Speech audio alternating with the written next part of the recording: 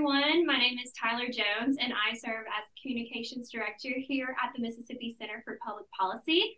Today, I am joined with Aaron Rice, who is the Director of MCPP's legal arm, the Mississippi Justice Institute, and Andy Taggart, who is a founding partner of the law firm Taggart, Rhymes, and Wiggins, and a volunteer attorney here at MJI. We're talking today about a lawsuit that Aaron and Andy have just filed, which seeks to protect the right to life in Mississippi. So, Aaron, can you start off by explaining why this lawsuit is needed since the U.S. Supreme Court has already overturned Roe v. Wade? Yeah, absolutely, Tyler. So one thing that a lot of people don't really know is that in addition to the United States Constitution, every state also has its own state constitution. And while state constitutions cannot eliminate rights that are provided in the U.S. Constitution, they can provide more rights than the U.S. Constitution does. And so in the Dobbs case, we all know that the U.S. Supreme Court finally overruled Roe versus Wade and held that the United States Constitution does not protect a right to abortion. But a lot of people don't know that we actually have an opinion from the Mississippi Supreme Court here in Mississippi that says the Mississippi Constitution protects a right to an abortion, not the U.S. Constitution, but the Mississippi Constitution. And so what we're doing in this lawsuit is asking the courts in Mississippi to do exactly what the United States Supreme Court did, which is to give up control over abortion policy in Mississippi by overruling that old opinion. It's called the Fordyce opinion. Awesome. So, Andy, my next question is for you. We all know that Mississippi has already enacted a law that prohibits abortion except to save the life of the mother or in cases of rape. How does that law fit into this lawsuit? Well, it's an important question, Tyler. And in America, we actually have a number of sources of law. We typically think that, laws either should come from Congress or from the legislature, but laws come from any number of different sources. Our two primary sources of law, though, are the legislatures and the courts. We have what's called statutory law. That's the law that you just referred to. In fact, Mississippi has a very strong statute now that prohibits abortion. But we also have what's called common law, court-made, judge-made law. And when the Mississippi Supreme Court renders a ruling, it is the law in our state until the court decides that it's not the law. So that's why this matter really needs to be resolved, because the statute now conflicts with a constitutional ruling of the Mississippi Supreme Court. Okay. Can you tell me a little bit about Fordyce and what that case entails? And are you confident that the courts will overrule that opinion?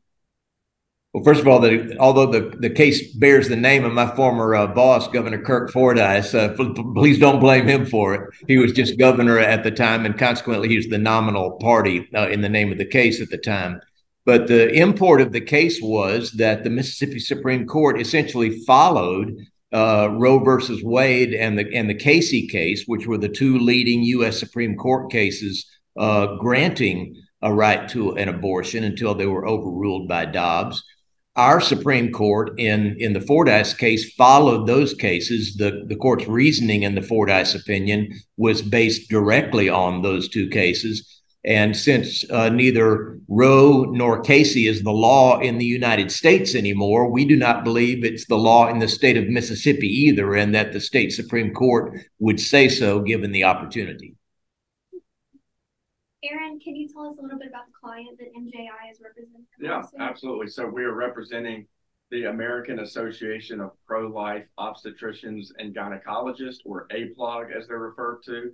So APLOG is the largest organization of pro-life OBGYNs in the world. They've got over 6,000 members here in America, and they brought this action on behalf of their members in Mississippi. And those members are doctors who oppose elective abortion, and what they do is they believe in providing the best possible care to the pregnant woman who is their patient, and also to her unborn child who is also their patient. So, APLOG, why did they decide to file this lawsuit, and how does the Fordyce opinion affect APLOG's members in Mississippi? Yeah, that's a great question. It's actually a very interesting story. So APLOG brought this lawsuit to defend the conscience rights of its members here in Mississippi. And so a lot of professional medical organizations for years now, rather than focusing on their missions of upholding medical standards, have actually sought to, push pro-abortion political positions. And they've even worse than that. They've sought to kind of get rid of the conscience rights of pro-life physicians by forcing them to either provide elective abortions or refer patients to other medical providers for elective abortions. And they've issued ethical guidelines that even state it's unethical for a physician to refuse to, perform or refer for an elective abortion, and that they can potentially be punished by the government for refusing to do that. And so APLOG is hoping that through this lawsuit, by establishing that Mississippi's elective abortion ban is constitutional,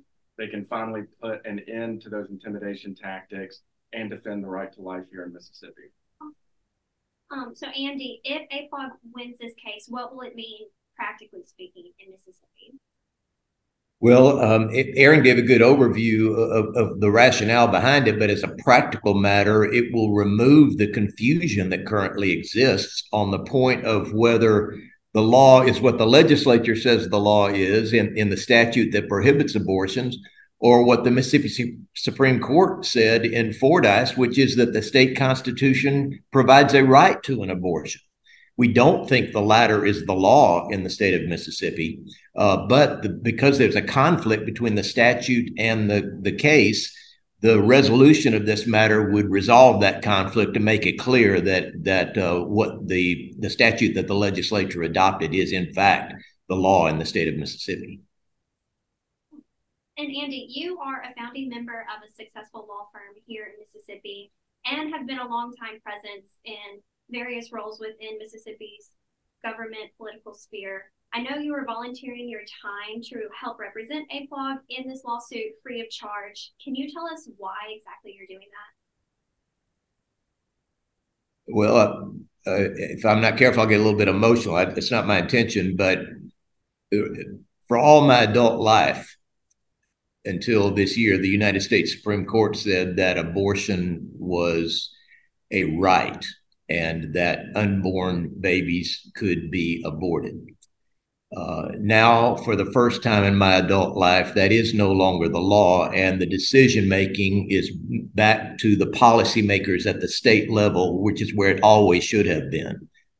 And to have the privilege, first of all, to work alongside Aaron on something that he has been so devoted to for so long, and then secondly, on an issue that has meant so much to me, really for all of my adult life, is a great privilege, and I'm honored to be asked to be a part of it. Well, that's all the questions I have for y'all. Do you have any last comments that y'all want to say? Well, we're just really looking forward to having this case filed in court and being able to defend the right to life here in Mississippi. And we really admire and thank our clients for having the courage to go forward with this. Absolutely. Well, I appreciate both of you being here today. Thanks. Thank you for the opportunity. Great to see both of you.